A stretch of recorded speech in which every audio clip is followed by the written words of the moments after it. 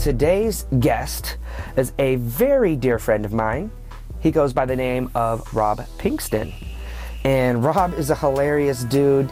He wrote and directed a kids sitcom that I'm on. He also stars in it. He's freaking hilarious. And we were traveling around the country doing one of my speaking tours and shooting the pilot episode of my new reality series, The LeBeau Show. And Rob's kind of the master behind the curtain who kind of breaks everything down, outlines what we're going to be doing, and he's just a beast.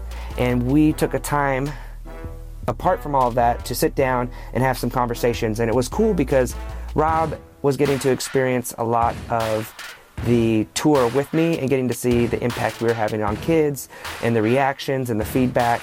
So it's cool to be able to sit down with him and have a sounding board and getting his perspective. Let's get it. We're live. It's the Think Like a Star podcast. My man's hydrating up here. I'm here with Rob Pinkston. How you doing? I'm doing well. I'm keeping hydrated, you know. Staying hydrated. We decided to go jackets off. I feel good about that. Feel loose. Sun's out, guns out. Is it because we've been in the gym? We're doing a little gymage. I don't know that it's showing, but I've certainly been in a gym. I'm always jealous of dudes with big arms. Like I feel like I even, when you post a picture, sometimes people will write stuff. I don't post pictures myself post-gym usually. No, not at the gym. Just like anytime though that I'm like at the beach or maybe I have like a tank tee on, someone will comment about how I have like tight, like where's your arms? See, I'm starting to get self-conscious about it. I learned that pretty early on that like my figure was just not meant for the tank, and so I wear the tank, but I don't post a picture of the tank. I went to Coachella with you and you were wearing a United States tank. I'm a mad tank user. Okay. I'm not a mad tank poster. I don't share the tank. Oh, so it's more for the private, exactly. Intimate times. Comfort is number one on my priorities. Of anything, comfort. At all times. Up there. All times, comfort. I respect that. Yeah. Green string, did you want some? No, but you're probably pretty comfortable on the inside with that. Yeah. Did you try it yet? I haven't, but it seems like that's the kind of drink that would make you feel tingly in the skin. Yeah, it's like that, what's that soap? The Pure Castile. The Dr. Bronner's? Is that what it is? I think so, it's like the hemp Pure Castile soap? Yeah, well, you recommended it to me, and it was only until I actually read the instructions on the outside that I realized that you were saying, I feel this tingle on my skin when I use the soap. Is this bug freaking you out? I saw the shadow. I thought I was being attacked right now. We didn't think that through. Yeah, no, but I then read the instructions and said you have to dilute it. And it's actually an industrial soap used for any purpose, like cleaning dishes or windows. Yeah. You can use it for anything. But then you dilute it to a point to be able to use on your skin. So you were burning the skin off. So that's why it's tingling. I'm like, so now when I use soap, if it doesn't like tingle and burn a little bit, I'm like, well, this soap's not working. So basically I've been killing myself. You are. Slowly. Or you've got soft baby skin, which is true. Well, yeah, no, I feel like, because it's burning off the old skin. Exactly, yeah. Probably. Well, dude, we're out here. Yep. We're on the bus. Where are we right now? All right, okay, let's just settle it. Do you prefer La Bus or La Boose? So for those of you watching right now, we are in Virginia Beach, I believe. Yep. We're in Virginia Beach. I want to say yes. We're in a 31-foot motorhome. Yeah, don't undersell it, okay? Yeah, it's 31 feet. All 31 feet. We need every square foot. And this has been like our part of the speaking tour that we've been on. And we've been going all over the country. We've been to, I think, through 10 or 15 states on the way from... I joined you when you were already in Iowa. So you passed through like 6 states on the way there. Yeah. If not more, I think. Yeah. Yeah. It's been a learning process. We've been learning as we go. I have no motorhome experience. Nope. But we've survived. Have you died? A little on the inside. Every day a little bit more on the inside. So we've been arguing this time. Not really arguing, but debating. Should we call this, what's the name of it? La Bus, or if we get fancy with it, Le Boose? I mean, you are definitely on Team La Boose. I'm on the La Boose train because I want to be bougie. But I don't know if it makes as much sense. I think it's definitely easier for new people to understand what you're saying when you say La Bus. La Bus. But I understand... The LeBeau bus, the La Bus. Like Bennifer. like Bennifer. I don't know, what's the new one? What's like the hot one? It used to be... I don't know, Benadryl? I don't think that's it at all. You sure you don't want some of this? No, I'm okay. It's good stuff, dude. They're not sponsoring me. No, I've been having that Benadryl. I'm pretty good. I don't need the greens to keep me going. So you have been sick half of this trip. I've been, unfortunately, and kind of surprisingly ill for the majority of the trip. Yeah. By the way, going back real quick. Okay, yeah. Back to Le Bus. Yeah. I'm going to go Le Bus. Okay. I feel like it's more universal. Okay. The world needs to know about what we're doing here. Yeah. And I think Le Bus, it just sounds like we've formed a new language entirely. It's like Pig Latin. A little bit. So what we do is it is Le Bus. I mean, we could call it Bousselet if you wanted to get real Pig Latin. Oh gosh, I don't know. That's even more confusing. If we do Le Bus here at the beginning, yeah, and then once people get comfortable with it, maybe if we're trying to impress some people, maybe we get a couple ladies, or maybe it's like we call it Le Bus. In a moment of extreme excitement, maybe you just Le Bus, and then you let it out. You know, when you're really borderline inappropriate. Well, when you're feeling all tingly on the skin, you might want to let one out. You know, when the Pure Castile soap really gets in there. Yeah, when you're getting a deep scrub, you know. Unbelievable. Yeah, when you're exfoliating really nicely and you just Le Bus. Le Bus. It's for the intimate times. Yeah, exactly. With yourself in the soap. Sometimes you gotta let that happen. You know? Okay. Well, our audience is mostly kids at this point, so we need you to slow it down. Ain't nothing wrong with exfoliating. I think every child should know exfoliate early so that when you get older, you still look like a baby. Yeah, you want that baby skin. Yeah, it was advice I made up on the spot, but I think it's good advice. No, because we used to, when I lived at the Palazzo with Rocco. Right. I met this guy from Jamaica. So his name was I'm not saying it correctly. I apologize in advance. Souffle. His name was Souffle. I just called him Souffle. It was easier to remember. We had a driver in Washington just yesterday, and I think it was the same name. Well, like Soule or something. I think he got kicked out of the country. Okay. He was a little bit of a ladies' man. I actually don't know why he got kicked out of the country. I don't think you get kicked out of the country for that. Yeah, too many ladies. Too hard. No, but his whole thing was cooking. He was one of Bob Marley's kids' chef. Okay. And he would just literally go and hang out in the sauna all day, ripped. I was like, sorry. I realized my shoes. I realized I had my shoes on. The shoes? Does this guy? I had to toss the shoes. Okay. Is there a reason why? Comfort is king. Okay, so I was on the flight yesterday. We're all over the place with this. I was on the flight. Halfway through the flight, my shoes come off. I don't care if the person next to me thinks it's disrespectful. I don't think there's a smell. I take pretty good care of my feet. Was there a smell, though? I don't think so. I mean, I did see anyone complain. There might have been. But for me, comfort. Have you kicked your feet off on an airplane? And by feet, I mean shoes? Yeah. I think once or twice. I'm more worried about getting my own feet dirty. Really? Yeah. Also, a lot of times... So you'd rather have clean feet that aren't as comfortable as opposed to feet that are out breathing in the air. Okay, here's the other thing. Comfortable, but maybe get a little dirty. But see, I'm like the king of comfort. So really I come prepared. When I go flying, I'm not wearing the shoes that are going to be the shoes to go out in. Okay. I'm wearing the shoes that are going to be the slip off easily at the airport. Yes. You know, what's your go-to? I feel like it's like the Jordan 7s or something. Sometimes it's in Jordys because they got the nice like elastic tongue, so you can basically take out the laces if you want and just like slip them on like slippers. They're easy. Okay. Sometimes I wear slippers. Sometimes you literally wear slippers. Sometimes I'm flip-flopping it. I mean, I'm not afraid to let mine out right now. I'm wearing slippers right now. You know this. Oh. We have matching his and her slippers. By the way, I lost mine. I think. No, they're under here. Are they? Yeah, they're under there. Oh, okay. I saw them this morning. Good. You have an insane shoe collection. Let's I'm talk a big about shoe guy. Okay. Because you know my story pretty well. Basketball guy, never been into shoes. That surprises me. I know. Because I feel like the basketball world is very just kind of sneaker centric. Yeah. Yeah. I think it's because we were poor and I was in Alaska. So it's just like whatever shoes I got, and I just was going to play the crap out of them until they wore out, and then I got a new pair. Right. Well, that sounds about right. I mean, that's really what you're supposed to do with the shoes. Yeah. And I would see the guys with like the flashy shoes and the headbands and like, you know, like all the extras. And then I would just beat the crap out of them and be like, oh, all your like fancy stuff didn't get you anything. So you should have spent more time in the gym. That's what happens in my dreams. Is you look good and play good? Yeah. Oh, yeah. It does feel good though. Every once in a while I'll get like a little something. Maybe I'll get something in the mail. You got some gear. I got a little gear. Yeah. But like, it's never like I don't know how to go pick out stuff. It just comes to me sometimes. And when I do wear it, I'm like, gosh, I feel like I would be such a better basketball player, or just athlete. You know what happened? I got into leggings, not leggings. What do we call them? The compression pants. Compression pants. Yeah, those are awesome. And I had them from like fishing actually, because you needed something that could breathe good. The base layer underneath the rain gear. And so I had those, and I was like, you know what? I'm going to go for a run. It's cold out. I'm going to try these. Because I see people at the gym with them underneath their shorts. Yeah. Kobe did it for a while.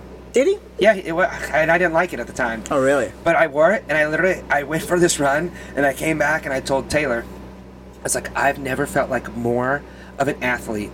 Oh, yeah. In my entire life, like I did like extra sprints, and I was like bounding. Yeah, and man. It made me feel like I'm like, oh my god, I'm an athlete. My favorite is to do the leg press machine. Okay. Because your legs are more elevated when you do it. Yeah. And so I wear those, and then I just get to stare at my quads, and I just feel like I'm freaking LeBron James in those ads, where I'm just like I feel like pushing LeBron. like. Rah! Oh, it's great. I love it. That's what happens in your mind in the gym. Yeah, I feel like Robo LeBron. Jeez. Yeah. I love it. Yeah, Ultimate Cyborg. I'm like when I'm doing that, I just feel like I'm like, don't pass out, don't pass, or don't fart. Like, cause you ever been there? Like, you've been at the gym and you're just like, well, I mean, you're giving it all your energy, and then there'll be like a hot chick over here, and you're like, this could be this could go a wrong direction, and I'm just like, it turns into a workout of just like hold the fart in like the whole time. Like, well, that's my entire life in public. Okay. I'm the ultimate fart holder. Really? Oh yeah. I don't think it's good for you. It probably isn't. Yeah. Probably why I'm been sick on this tour. Yeah. But yeah, I'm like the ultimate Politsky. Okay. I have to be like, I don't want people knowing what's happening in here. Yeah. That's probably why you're sick. Exactly. You just need to go to the bathroom. I haven't gone to the bathroom for a month. Back to your gear. Yeah. Let's talk about the shoes. Where did the love come from? Tell me the story. How many pairs we got? Break it down. Well, I mean, it's not the most amazing story. It's not like I discovered a cave full of shoes and I was like, I will become the shoe guy. Okay. I wish you had, but I know. When I was a child, I fell into a well. You're not going to believe this one. Yeah. No, I've always been into sneakers. When I was a kid, I was born in Georgia, and so we'd always have like Timberlands and stuff. Like everybody was wearing Tims all the time, so I became like into Tims, and I wanted to have those as a kid. Were you around a lot of black people in Georgia? No, not really. I mean, it was, a lot of it was white mostly people were white wearing school. Tims. Oh yeah, I mean, really? it was because snow and stuff. Okay. And so by Tims, we're talking Timberlands. Exactly. Okay, I just want to make sure. Timothy's. Okay. Yeah. I want to make sure I was. Although, that's what I thought. We were talking about. I used to shop at Payless because I couldn't afford the cool shoes. Okay. So I was always going to Payless and probably getting the Timothy's. Okay. Not the Timberlands. Yeah, and so I did a lot of that, and then at Payless, I would. Because we could afford them, I could maybe get an extra pair. Okay. And then I would just go sneaker shopping like crazy, and I would just. So I would get the Converse Chuck Taylors, but I would get the ones that had like the Looney Tunes characters on the little inside logo. Yep. So I had those, and I would rock so you them. always had that going, because that's kind of your, I feel like you're known for that. It's become more of my thing lately because I had money now. Yeah. And I actually had a job that could make me money. Yeah. Fantastic. How much of your checks do you spend on shoes? Because I always wanted this. These days, not a lot you're less. Like, today, 9 o'clock, I got a bid. I'll be back. I got a bid. Well, here's the thing. Nowadays, it's so hard to get sneakers that I wake up like every weekend trying to get sneakers, and I haven't gotten sneakers in like a couple months because I just can't get the ones that I want. We got to get you a Shoe Connect. So when I was in New York, I hooked up with my buddy Jason. Okay. And he's got all the sneaker connects out there because apparently New York is like super poppin' when it comes to the sneakers. Is that well known or is that like underground? Kind of like is, underground yeah. scene. Well, Soho in New York is like where all the major like streetwear brands that are like really popular right now. Okay. Those are all kind of centered there. Like for example, like Bape. Yep. I think they have a store. I think in LA. Maybe they don't. They're still out, huh? Yeah. Someone was talking to me about the other day. Those are the ones with the hoodies that zip up across your face. Yeah, they got the like fighter jet teeth like and all the these crazy colors. camo prints and stuff. I don't like them. I'm not a big fan either, Yeah, but like they've got a couple things that I really like. Sneakers in particular. Okay. They do really cool stuff. Supreme, all that kind of stuff is either based in New York or has like their biggest stores in New York. Okay. Bape is based out of Japan and Supreme is based in New York, but okay. And I think they have little stores in LA, but it's a different thing in New York. It's a different scene. Anyways, Jason has the sneaker hookups because he's a model, and so he's modeled some of the stuff there, and he's also worked in retail, so he just has the connections. So he was saying, it's so easy out here. Once you know people, you're able to make things happen. Hold on to 2 pairs for me. I probably shouldn't have called him out by name. That's terrible. Yeah.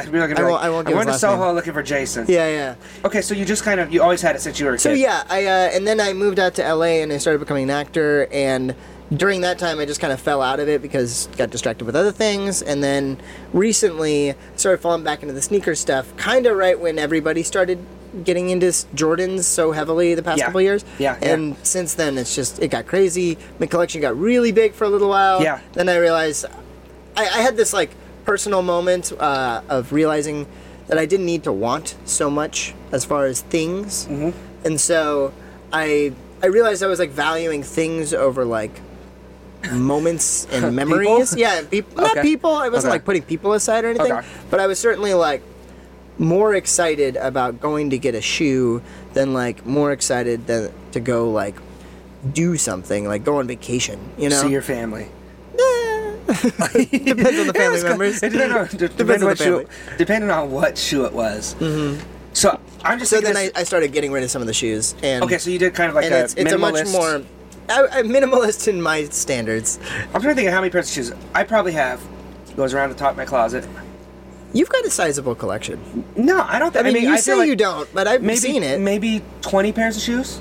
So I'm probably close to that. I'm probably a little more. No way, you have way more than that. I think I've got about 25 pairs. See, to me, that's not a lot of pairs of shoes. Mm-hmm. But I feel like to people maybe in other parts of the country, they're like, I got one for working out, one for going out. Maybe they have 4 pairs of shoes. That's so why maybe I can't say that it's minimalist.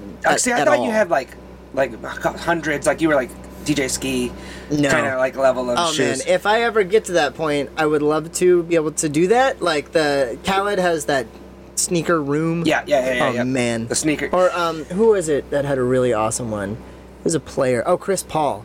Chris Paul has like the most beautiful sneaker closet that's like wood and it's all like built into the wall. Looks like a locker room probably. Oh yeah, it's like gorgeous. Yeah. It looks like he's at some high-end suit store or something. Here's the difference. I feel like your 20 versus my 20. Most of mine are just like whatever. Like I'm throwing them on. They're casual. I actually don't have that much like coveted stuff. No, because I see when we were shooting the show, you would every episode would have like a different pair of fresh kickers. Oh, I did that on purpose. Yeah, I know you did. I went out and bought pairs just for the show. Oh, yeah. I was like, this guy is stunning hard. I wanted it to be that every time my character was seen, he was wearing a different pair of sneakers. Something fresh. Okay. Yeah, so I never wore the same pair twice on the show. But you'd wear it in the same episode. Or in the same episode. In the same episode, yeah, because it's supposed to take place in a day or something. Yeah. Okay. But as far as the episodes themselves, per episode story, I would always have a different pair of shoes. So, I'm trying to think right now. Okay. Do you remember the first time we met or how we met? I will not be offended if you don't remember. I think I came to. Did I meet you at a Fab 5 event? Did I meet you? Was it Fab 4? Was it? Oh, the Fab 4. I think that's when I met you. We must have known each other before that. I don't know. I think that's when I met you. I think we met before. Or maybe briefly met before then, but I feel like the Fab 4 was like the first big thing where I knew what you did and all that. Yeah. Yeah, that was neat. I came with Liz and we shot for A Great Big World. Yeah. How long ago was that? 3 years? 4 years? Yeah, easily. It's crazy. Probably 3 years. Time flies. Right? See, I don't know. I feel like we probably met before that doing some Lizzie stuff, but I don't know. Maybe it was just a social thing. Why do we know each other? Yeah, how do I know this guy? Why is he here right now? Why am I here? Dude, I want to talk a little bit about kind of your story, and I know a little bit of it, but I don't know kind of the full thing. So I know you were in Georgia wearing your Timbs.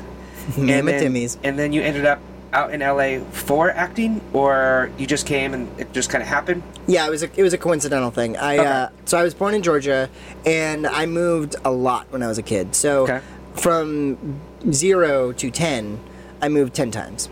And so that was from Georgia to Illinois. We lived in Chicago. Okay. We lived in San Diego. I lived in San Francisco. I lived in Oakland. 0 through 10. 0 through 10. So you're young at this point. You don't even. I lived in Georgia twice before I actually came to California. Okay. Or I shouldn't say that. I came to California a couple times before I settled in California. Okay. When I was 10, we moved to Oakland, and I was living up in San Leandro, which is like we were literally at the Welcome to Oakland sign was like 2 houses from my house, so I just kind of considered it Oakland. So it wasn't like rough. Was it like a rough? Because I know certain parts up there are tough. It was suburbs, and I wouldn't say it was rough. Like we never had any issues with bad people or anything like that. Yeah. But it was definitely like a semi-poor part of town. Okay.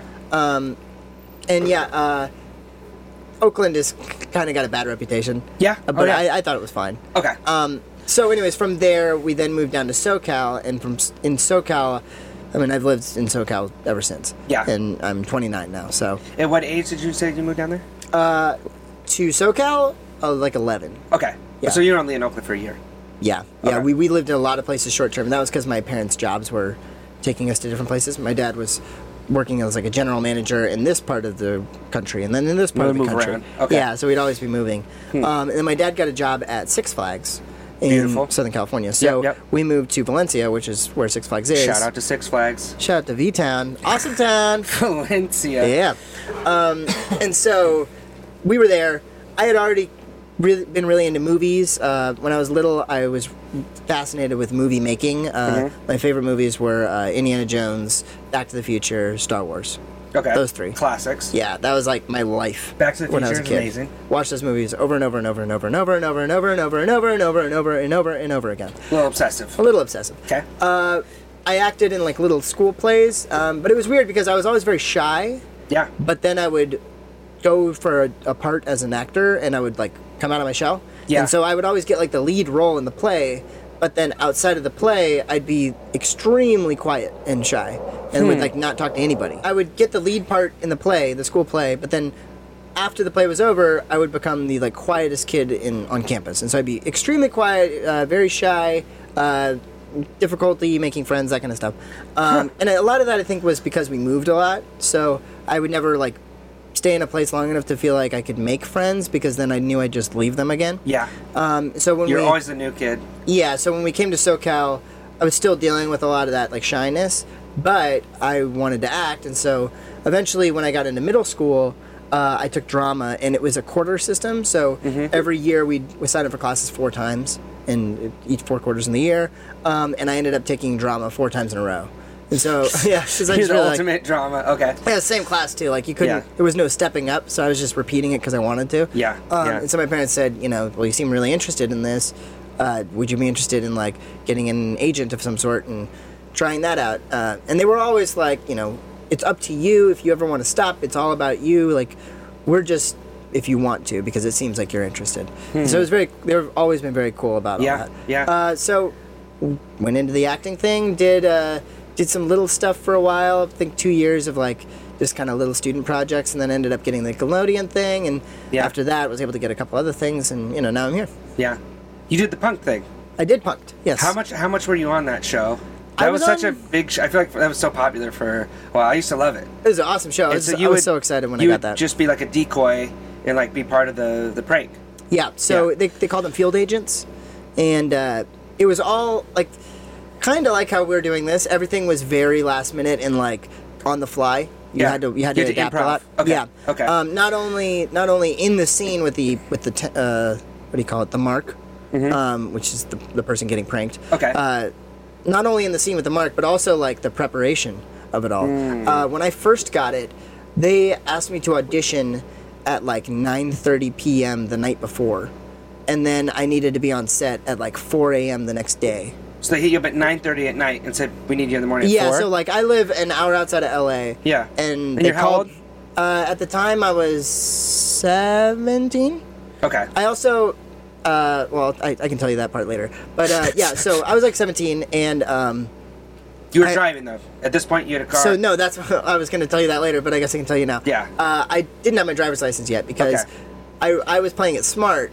I could have gotten my learner's permit at 16. Yeah. Or maybe even earlier. I think 15 and a half you might be able to get. California, yeah. But I could have gotten my learner's permit, but I would have had to sit through like a year plus of, I think it's like a year of driving with an adult in the car that's like 25 or older. I didn't want to be my parents' chauffeur, so I said, I'll wait until I turn 18, and then once I get my license, there's none of that, period. So you thought your parents were going to make you drive them around? Yeah, so I decided I didn't want to get the learner's permit because I'm not going to be able to drive any of my friends anyways. I can only drive with my parents, and I'm just going to be their chauffeur. Yeah, you're like, what's the point? F that. Yeah. I'll just be the guy in the passenger seat and enjoy my Game Boy. So you have to wait till 18 here to be able to drive? No, but if you wait till you're 18, you then avoid the period of having to drive with I know you have to do that for a while. I thought that was when you had your permit And then, okay, so when your permit, and then once you get your license. You skip the permit and go straight to the license at 18. Oh, okay, I got you, yeah, no, that's no fun. Well, that's smart. Except so I was playing it smart. How are you going to get to this thing? And so that was the rub, was the first bit that I did was the Serena Williams punked, and that involves me driving a car. But I didn't have my permit, but they liked me, and they cast me the night before. So I show up in the morning, and it's this whole thing where they prep for like 10 hours before the thing goes down. And so you have to be on set like 6 hours early, even though nothing's happening. And you just get there and you just hang out, because who knows when this person could show up. You're trying to not give away the prank, so they've got to be kind of feeling natural. And if they decide they want to go to 7-Eleven, Williams. If she wants to go to 7-Eleven earlier than she's going to go to 7-Eleven, then that's what happens. So everybody's got to be ready and on time and everything. So I get there and we do the bit. I wasn't going to tell the story, but I can tell the story now. Yeah, what did you... Well, so you got to tell we get there, and what they had to have an adult in the car with me, because I think... I forget how it works. Because it's the law. Yeah, but I don't... But you didn't even have my learner. Yeah, so you were breaking the law. Shout out to MTV. Maybe. Keep it real. It's a fog at this point, we'll say. And so this guy, John... is kind of a scruffy looking dude, to say the least. Yeah. He could pass. He could play a great like a drifter. Okay. Homeless person. Yeah. Oh, like I was gonna say like a hitchhiking vagrant. Okay. That's his something like that. He's kind of got that look a little bit. He lives in Silver Lake, and he owns it. He loves it. Yeah. He's a comic. He's extremely funny. John Huck comedy. Fantastic stuff. He's really Check funny. him out. But he's one of the producers on the show at the time. Okay. And he had to be in the car with me while I drove the car, and so when I do the bit where I steal the car and I peel away and Serena sees it, you're supposed to steal her car. Okay. I steal my mom's car. In the segment, here's the segment real quick.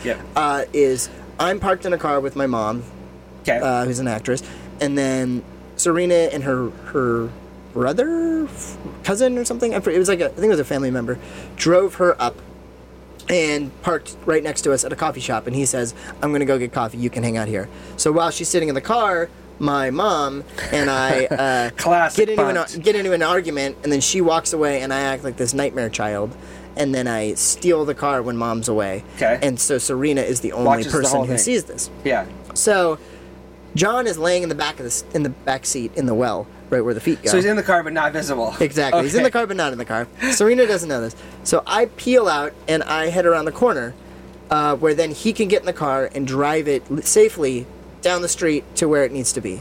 And that's where they're going to end the bit and all the cameras will be ready to finish. Well, the problem was, Serena is like the greatest woman in the world. She's freaking fantastic. And she's like, I don't have time to wait for my family member to get back here. She just starts chasing you? She hops in the driver's seat. And so she starts hauling out. So when I peel around the corner, just out of sight, and he hops in the front, and then we start booking him.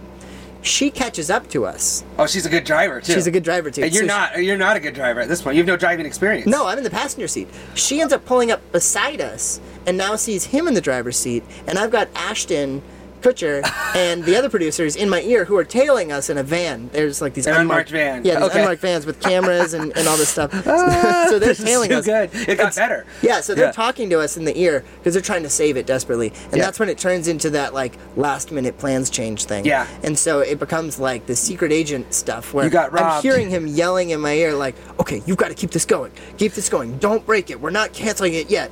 And so they're like... We'll see how far she'll chase you. What if she runs you off the road? So like say that you know the guy. So then I start telling her this whole thing about he's my special friend and he's going to take me away, and we've been talking. Planning this we've been planning this is what he's telling together. You to say. Yeah, or you're just making it up. It's kind of half and half. Yeah, we're both going at it because I'm hearing him, but she's yelling at me, and like the window is down, like she's right there next to me. She's on your side. She's on the right side of the car. Yeah, she pulled up on the passenger side, so it's me and her close window to window. And you're acting like you have no idea who she is. Leave me alone, lady. Yeah. I don't know that you're Serena Williams. Yeah, and so he's freaking out because John is the producer of the show. Yeah. And he's doesn't want to like screw this thing up. There was money on the line. Yeah. So now he starts driving like a maniac. Sorry, I just promoted John Huck and now I'm going to indict him. He's a reckless driver. Yeah. And so we end up getting in this very dangerous high-speed chase through Sherman Oaks, I believe. Mm-hmm. And we're going down Ventura Boulevard at like what felt like about 70 miles an hour. Yeah. And she's kept keeping right up. And she's going for it. And, she the whole time she's saying, baby, don't Does she think you're getting abducted? Oh, yeah, totally. Okay. She went into, like, hyper mom mode. Well, that's so bizarre because you don't, like, you're expected to pull up and you're driving, and all of a sudden there's a mysterious man who wasn't in the car before. So it's like, you're like, there's something off here. There's something wrong. Yeah. Like, I need to save this kid, or he might be getting into, slavery or something. He might be getting... So then it was this whole thing where... Trafficking, that's what I was trying to say. Yeah, well, basically the same. Yeah. He ends up getting away from her. I mean, we literally were, like, going through back alleys. Like, it was like a car chase. Like, dodging, I'm sure there should have been, like, the fruit cart guy. Shout out to Serena Williams. Yeah, two guys She's the holding real the MVP. pane of glass, that whole thing. It should have been, like, all that, Yeah. We should have been in tuk-tuks or something. Yeah, yeah. And anyway, so we got away from her. And then we started finishing up things on the phone because we were supposed to get to this golf course, which is where we were going to finish it all at like this clubhouse at a golf course, and we then had to wrap it up. So then it was this whole thing where they started feeding me stuff about, okay, you're going to talk to him on the phone and you're going to say, you'll know where to find me. It's the special place that only you and I remember. Basically just trying to get us back to the golf course. So then we were able to make it back to the golf course and finish the whole bit. But yeah, how did you finish the bit? So then with the mom. We're in a parking lot, and then the car's parked there, and then she comes up, and then here I am, and Serena comes up, and she's trying to talk to me through the window, and I'm like, I don't want to talk. And then Ashton comes out behind her, and surprise, I ended up doing about 6 or 7 episodes of that, and it was very interesting. Every single one of those is a whole story into itself. Dude, that's funny. That show had a good run. It was an awesome show. I love that show. They were getting everybody.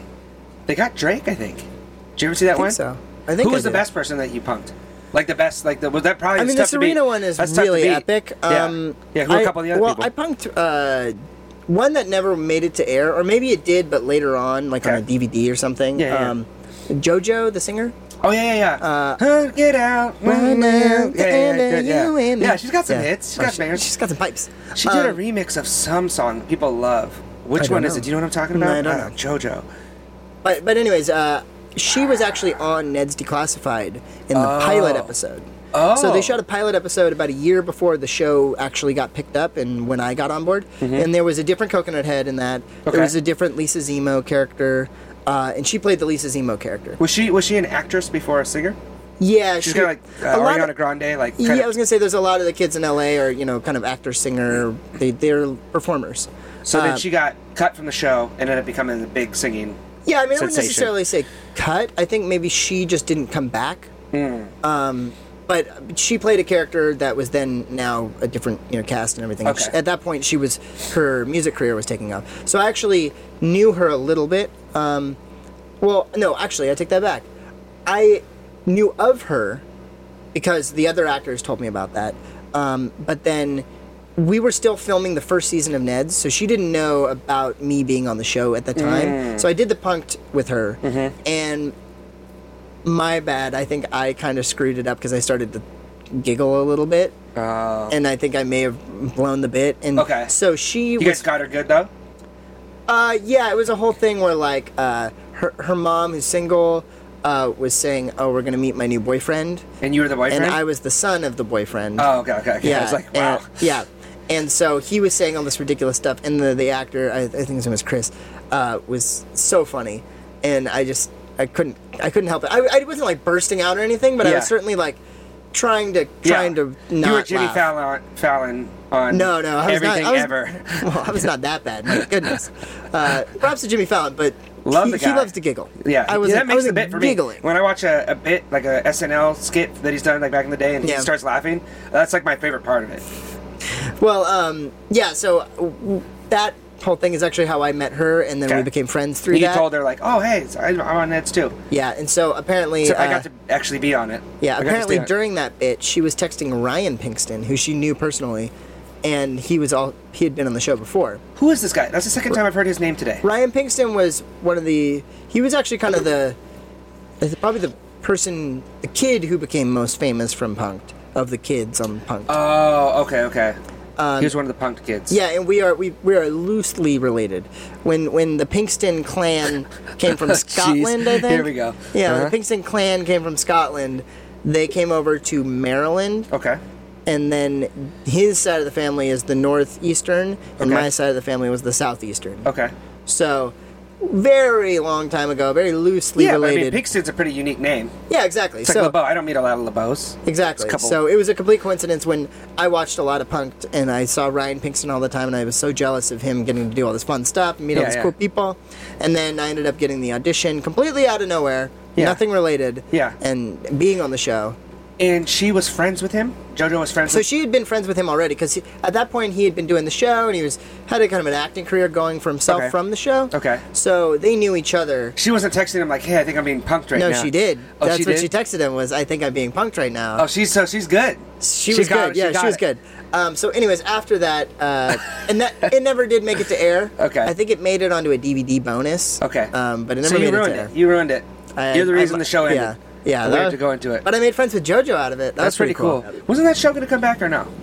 I don't know. It's kind of hard to when it gets too popular, it becomes difficult to do the show because people are it's expecting a prank it. show. Yeah, it's a prank show. People are expecting it. Yeah. So you said something interesting earlier. I wanted to revisit. You said you were shy, but then when you would go and get on stage in front of people, right, you broke out of your shell. And you became. I've always known you as not a shy guy. You're. I don't want to say loud because that sounds like a negative thing. But you're the life of the party in the room. You're outgoing. You got something to say for everything. So I've always known you as that person. So it's interesting to see that something that normally would terrify most people.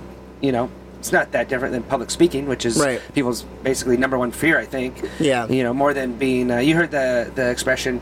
I was like, death is second to public speaking. Yeah. Yeah. So if you were at a funeral, you'd rather be in the casket. Most people would rather be in the casket than giving the eulogy. Yeah. Which is interesting, dude. Speaking in front of people still makes me nervous. I watch you every single time, and it blows me away. I mean, that's tough. You start to get more comfortable with it, I think, just like anything, doing it. But I found, even with some other people that I know that are friends, like I have a friend, I've told you about my friend Lewis House, who does the podcasting. Mm-hmm. Yeah. He was like dyslexic, shy guy, not a lot of confidence maybe, but then his sports was his area that he would come out of his shell and be confident and be able to be. So it's like every person has like a different arena that maybe they can tap into. My sister, singing. Again, a thing you would think would be terrifying. I could never go and sing. Because I know I'm awful, for one. And two, it just terrify people. It's just, I know people would judge me. Like, I would never want to do that. Right. But for her, she can go up and sing in front of the church. She go up and sing. She's been to all 50 states in Russia on a singing scholarship. That's which amazing. is in college. So, it's interesting for for why do you think that was? Like, what do you think? I don't really know. I mean, allowed you to be so social? Go figure. Yeah. I would always be deathly afraid, and I mean, I still get really nervous when I'm about to go on stage. Yeah. But there's something about the feedback when you do something well on stage and people respond. And for me in particular, humor. The nice thing about humor is that you know when you're doing it right because you get a laugh in return. An immediate response. Yeah, so like, I hit the mark. Yeah. And so if I'm not doing it and, I don't get a laugh, then I know I messed up and I'm trying to get that laugh. But that laugh is so addicting. Yeah. It's such a rush to be on stage and people like what you're doing. Yeah. So it's weird because, maybe it's a focus thing that, I get very focused on something. That maybe it was when I'm not on stage, all I'm focused on is people's critique of what I'm doing. But then when I'm on stage, I've got to do the thing that I'm supposed to do on stage, so I get focused on the thing, and then I forget about the other stuff. It's very weird. I've never really been able to understand why when I was a kid, I'd be so self-conscious and then so big and open on stage. Yeah. But I would always get that feedback, and, that was addicting. Yeah. And, nowadays, it's a thing where when I was in college, I was doing casting for my friend's film. And so I was the casting director. I was putting out the submission online or open call for submissions. And all these young actors who are trying to be in some student films to get their resume built up. That's generally, how actors get their start. Is they'll do free jobs or low-paying things or student projects. And so all these young actors who are just trying to get their start wanted to audition for this project. And so I'm reading with them, and I'm experienced, so I've done a lot of acting coaching and classes and just doing acting and all that kind of stuff. So I'm helping them out, and all I want to see is like a really good performance. I want this film to be good, even though it's not my own film. I just want to see somebody knock it out of the park. Yeah. So this one guy comes in, and he starts doing it, and he's really, you can tell he's just all tight, and he's really nervous, and so he starts reading, and he gets about 3 lines in, and he stops himself. He says, "Hey, can I start this over? I'm just not right. Can I start it again?" Yeah. Of course. Whatever you need. Whatever you need. Yeah, Go ahead. Take your time. So he turns around, and mind you, we're in a classroom, so it's just you us. and him. Yeah. Everybody's waiting in the hall, and then the one person comes in the classroom and reads with us with the door closed. So it's me, the director, and his producer. And then and the director and the producer just sitting off to the side to watch and see the performances. And then I was helping them out by saying who I thought was a good actor and who would work well and all. So it's just me and the actor reading back and forth. I read, they read. He turns around in this small room, and he gets in the corner, and he's just like, "You idiot, you idiot, idiot," and he starts hitting himself. Like smacking himself in the head. I hope this guy gets the part. And he's like screaming, inward scream. Like he's not out loud. He's I hate myself. Yeah, and like this everyone can hear this. Everyone hears this. No, this is helping his chances. Yeah. I hope you guys casted this guy. Unfortunately, was it for a psychopath? Unfortunately, we had to pass. Yeah. But it was so interesting to me to see that happen, and like to see that freak out. I've got some stories about auditions that have gone very horribly wrong that like haunted me for years. Like it was so embarrassing that like destroyed me on the inside about how bad the auditions were. Really? Were they really that bad, you think, or did you? I had one where I literally like, I had a very bad experience. What was it? I don't know if I want to tell that story, but really, okay. Yeah, it was just maybe another time. I mean, like, what's the worst that could happen? You forget the lines, you pass out. Well, that's the thing is, what's pants. the worst that can happen? Exactly. Yeah. But to the person who's going through it, it's everything. Yeah. And so I watched this guy, and I'm thinking, I've had moments like him where I freaked out and I beat the hell out of myself, and I got just really depressed and dark about it. And I'm seeing him do that, but now I'm getting this amazing experience that's so eye-opening to be the casting director. I've never been the casting director. I've always been the actor wanting the job. And now this time I'm different lens. Yeah, and a casting director is a person whose their career is to read actors. So it's not like their film. They're always reading somebody else's film. So what they're looking for is, I just want somebody good. And they don't want to see a bad audition. It's honestly like it's uncomfortable boring for them too. Well, it's boring. You spend your whole day reading actors to just see a bad audition, and a bad audition. It's not fun. It sucks. So you want to see you want to find that diamond in the rough. You want to see somebody who kills it. And so I wanted this kid to do really well. I genuinely did. And then he came in. He got all in his head. Starts beating the heck out of himself. Had this meltdown, and then it was just it was so eye-opening to me to realize the other people who watch you perform, whoever you are, whatever you're doing, they want you to be good. They don't want you to be bad. Even when people, I think people focus on this idea of hecklers at a comedy club and think that everybody out there wants you to lose. And when you're on stage, it's just the devil horns at you.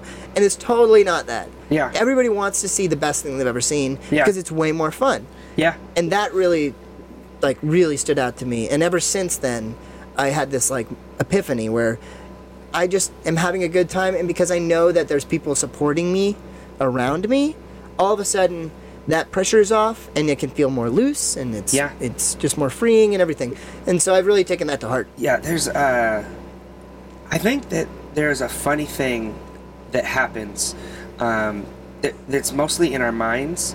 Now, I know I've experienced this when I'm speaking at a school or at an event or something, where you focus on the one or two people that are negative or are a problem, and it could be the whole audience is into it. 90% of them are having fun, they're laughing, they're engaged, but then there's a group over here that are talking, or maybe they're yawning or their eyes closed, and you're like, well, what's wrong with them? Why aren't they listening? And you focus on those couple people instead of the group that are supporting you and into it. And you know what happens? It's so funny. More often than not, those people that I think that are talking that aren't into it are the ones that come up to me afterwards and are super engaged and excited. Right. And maybe they were just talking about something that I said to someone and how it applied to them, or there's something like that. I don't know. I feel like it's just a natural thing to think people are judging you, especially at a young age. Like in junior high, I remember you wasting all this time, like, you're standing there at the lunchroom, you think everyone's looking at you, everyone's talking about you, and you're so worried about what other people's perception is, when really they are doing the exact same thing, and they're over there worried about, are you thinking about them and talking about them? So everyone's just worried about everyone else and just thinking about themselves, really. So I don't know. I think that's so telling. When I was in high school, just kind of going off of that, when I was in high school, my second year of school, was when I booked Ned's. Okay. And so for those, real quick, for people listening or watching this, tell us a little bit about the Ned's, like the show, the experience. Well, so just a quick background. Yeah, for people who don't know your work. I played a character named Coconut Head on a show called Ned's Declassified School Survival Guide. Coconut Head. Yes, on a show called Ned's Declassified School Survival Guide on Nickelodeon. It aired new episodes for 3 years, and then there was a movie, TV movie. And there was? Yeah. And were you in the movie? Yes. Well, you had to be. Your role was pretty, like, I mean, I didn't know how recognizable your character was until we started going into schools and we put your face on the screen. I think my character was certainly one of the more recognizable because he was so visual. The crazy hair. Yeah. What do we even call that haircut? So it's like the Dumb and Dumber. The bowl, is it the bowl cut? It's like a bob.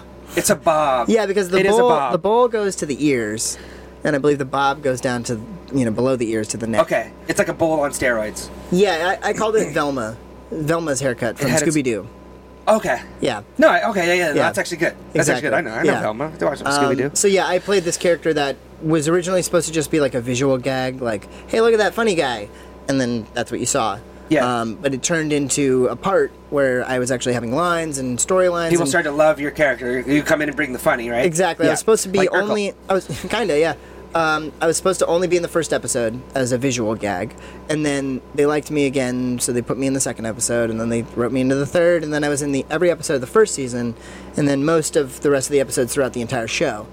So, yeah, I did that for a while, and the first year of shooting that was right in the middle of my second year of school. Okay. In high school. Okay, so you're a sophomore. I'm a sophomore. Okay. And I had to leave school a lot, and I was constantly, missing a couple days of the week, and it was a whole issue where, like, my teachers didn't like that they had to work extra to make my schedule. The actor kid. Yeah, and so I ended up becoming. I went to a distance learning school, which is where basically here's your textbooks. You have 365 days to finish the textbooks and all the work in them.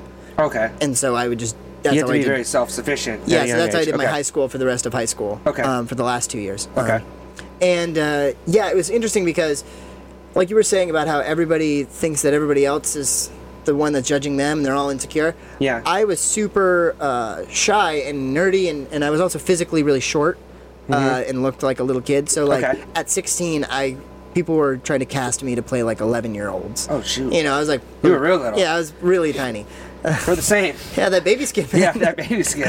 I feel like I'm one of the few people that can really feel your pain and relate to this. Yeah. So right. I've seen your old home movies. Yeah. Little guy syndrome. Everybody would always pick on me, or girls I thought were cute would be like, "Oh, you're adorable, like a little brother." Yeah. It was just nothing I wanted was at school socially. And so then when I left school, that's all I remembered of school and everybody I knew. And So it's kind of a negative experience, you're saying, like, school is people aren't kind, people look down on me. It was either people weren't kind to me, or the people I wanted to be friends with just, I was that funny looking kid. And they didn't really give me the time of day. And so that's how I left school, remembering those people. And then when I went off and shot the show for the next 2 years after that, I became like a legend at the school. That's what I was gonna say. I would think you were doing something that all the kids would be jealous of. Here is like with Taylor. You know, he in high school he got his acting career going, and people are seeing him on TV, and all of a sudden it's like, oh, that's cool. People automatically look at you differently when you get that stuff going. So while you had this kind of negative experience during those 2 years, all of a sudden you became like, that's our guy. Like, we love Rob. And everybody, he's Coconut Head. So, and that was in Valencia, and I still live in Valencia, so I see a lot of these people all the time, and like I'm like this legend, quote unquote, of their high school years. They're like, I knew him when we went to school with him. Yeah, and so they all look up to me, and they all want to say hi to me, and they're all extremely nice, and it was weird because I got 2 years away from that, and so then when I came back to see that, and it was like, but I thought you were different. Yeah. And wait, was I the one thinking you were crazy, or, what was happening here? Like, maybe none of this was worth any of the time of day. Yeah. And that's kind of something that really stood out. Or are they treating you different because now you're somebody? Which is my problem with that kind of situation. Is that, like, are you being consistent with how you treat people in your life, or are you only being cool, friendly with people that the LA thing that you can get something from, or are you only being because someone has some status you want to be like, oh, I know that person, I'm cool with them? Yeah. I don't know. I mean, I think there has to be a little bit of that with those kids you went to high school with. Not to be the negative Nancy, take it to a negative town here, but I'd be like, well, how come you weren't cool with me before when you thought I was little, cute, dorky Rob, and now I'm on the show? I have a very live and let live kind of mantra that I live by, where I think everybody deserves a million second chances. Yeah. And you can never burn out on second chances. Yeah. I know that I've done things where I've either acted regrettably or I've been mean to somebody when I later on realized I shouldn't be. I think I'm a good person deep down. Yeah. And so anything that I've done, true. Anything I've done in the past, I like to think that I should be allowed another chance to show who I really am if I didn't before. Mm-hmm. And so I try to apply that to everybody else. Mm-hmm. I had an experience, I know I've been telling a lot of stories, but no, this is good. I had an experience about 2 years after high school. Okay, stop it right there real quick. And we'll go, I had an experience 2 years after high school. I just want to double check. Should I be seeing a light flashing on this one? We covered up the light. Oh, okay. Okay, we covered it up because we didn't want people to see the red light when we went through New York. Oh. So because we had it on a backpack, we got to show you the time lapse. You didn't want them to think like you were shooting at them. We can show you our them. Entire day in New York. It's awesome. In a lapse? Yeah, it's a time lapse, so we can literally scrub through the entire day beginning to end. We'll go through some stuff. It's funny, man. There's some funny shit. Okay, so I know I keep telling these stories, but I had this experience about 2 years after high school where there was this kid that I looked up to in high school, and his name was Nick, and he was like super cool, super good looking, cool personality. He just had it all going on. He's the cool kid in school. He was the cool kid in school. His name was what? Nick. Nick, okay. And I looked up to this kid big time. Yeah. But I never talked to him in school, like, ever. Yeah. I don't think we ever even, like, bumped into each other. But I just remember always admiring him because I would just see him from a distance and just be like, man, this kid's killing it. Yeah. I wish I was you. Got it all together. I wish I was you. Yeah. And then, like, 2 years later, I'm in community college doing some studying at a cafe, and I'm on my computer, and kind of having a bad day, and he shows up, and he like notices me. Yeah. And like I saw him, and I tried to avoid him. Yeah. Because I thought, oh man, that's that kid. Yeah. I haven't seen him in years. Yeah, it's a cool guy. But then he saw me, and then he like wanted to come say hi. So he sat down at the table with me, and he talked. He's like, hey man, how you doing? Like, we never talked, and I just, it's really cool to finally meet you in person, and I hope you're having a great day, and all this stuff. And he was extremely nice. And it's like, wow, I've been having this like wall up about this person, that I preconceived notions about. You probably suck anyway, and you're just probably vapid, and here you are, like completely shattering my expectations of who you are. Yeah. And it was just such a wonderful thing to see. So I don't know, second chances. Yeah, I think everybody deserves a second chance because if I can apply that to somebody else and then they surprise me, maybe anybody can. Yeah. No, I love that. I feel like forgiveness in some ways has changed my life. Yeah. There's people that I didn't forgive and it consumed me and it affected my health. And one in particular was a college coach that kind of ruined my last senior season. Oh, really? And was it because you guys had like an issue with each other? Yeah, he came in and I don't want to badmouth him or anything, but he's an idiot and had no idea. Like I was actually just, I mean, this is years later, we were still like tweeting about it today. Yeah. But, like he wouldn't let us do a pick and roll, which any basketball person will tell you is the most fundamental thing in all of basketball. It's the play. And that was like what my bread and butter, Stockton and Malone. Yeah. And like he wouldn't even let us do that. And because I would voice up like, hey, like I want to win. So I'm like, we need, this guy had no past experience coaching college. He coached like, so it was tough to it was hard. He bumped heads, and I'm not the person who's going to sit back and just lose every game my senior season. So I ended up actually stopping halfway through the year, worked my whole career up. Like stopping playing? Left the team, never quit anything before in my life. Wow. And he tried to paint me as like this bad guy and a me guy.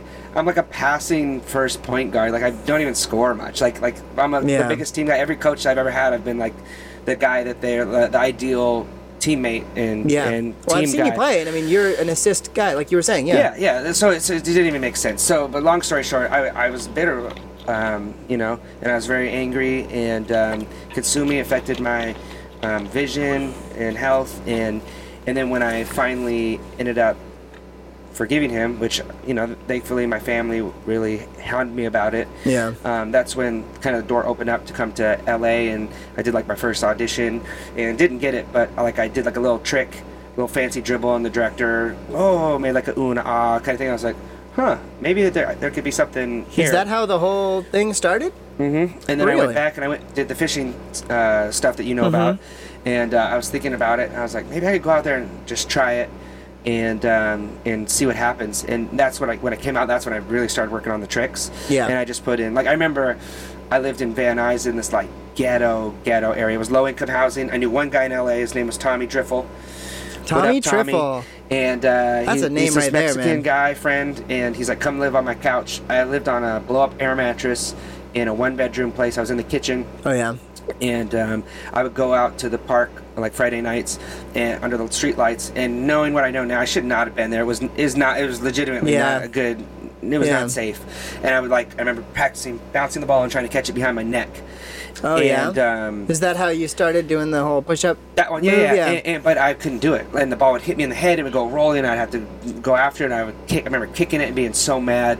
But like I had to start at, I had good ball handling, I had good dribbling, but I had to, for the tricks, I had to start at square one and fail until finally, now I'm starting to catch it every fourth time, and then now every other time, and then till you get it so good that you have it down. So do you think that the frustration of the coach was kind of the driving force behind some of that? Yeah, 100%. My whole life that's been a driving force. And that was interesting what you said to me earlier about like how little guy syndrome. Yeah. How when they were talking to you and being like, oh, you're little guy, you're like the little brother, it's cute or whatever.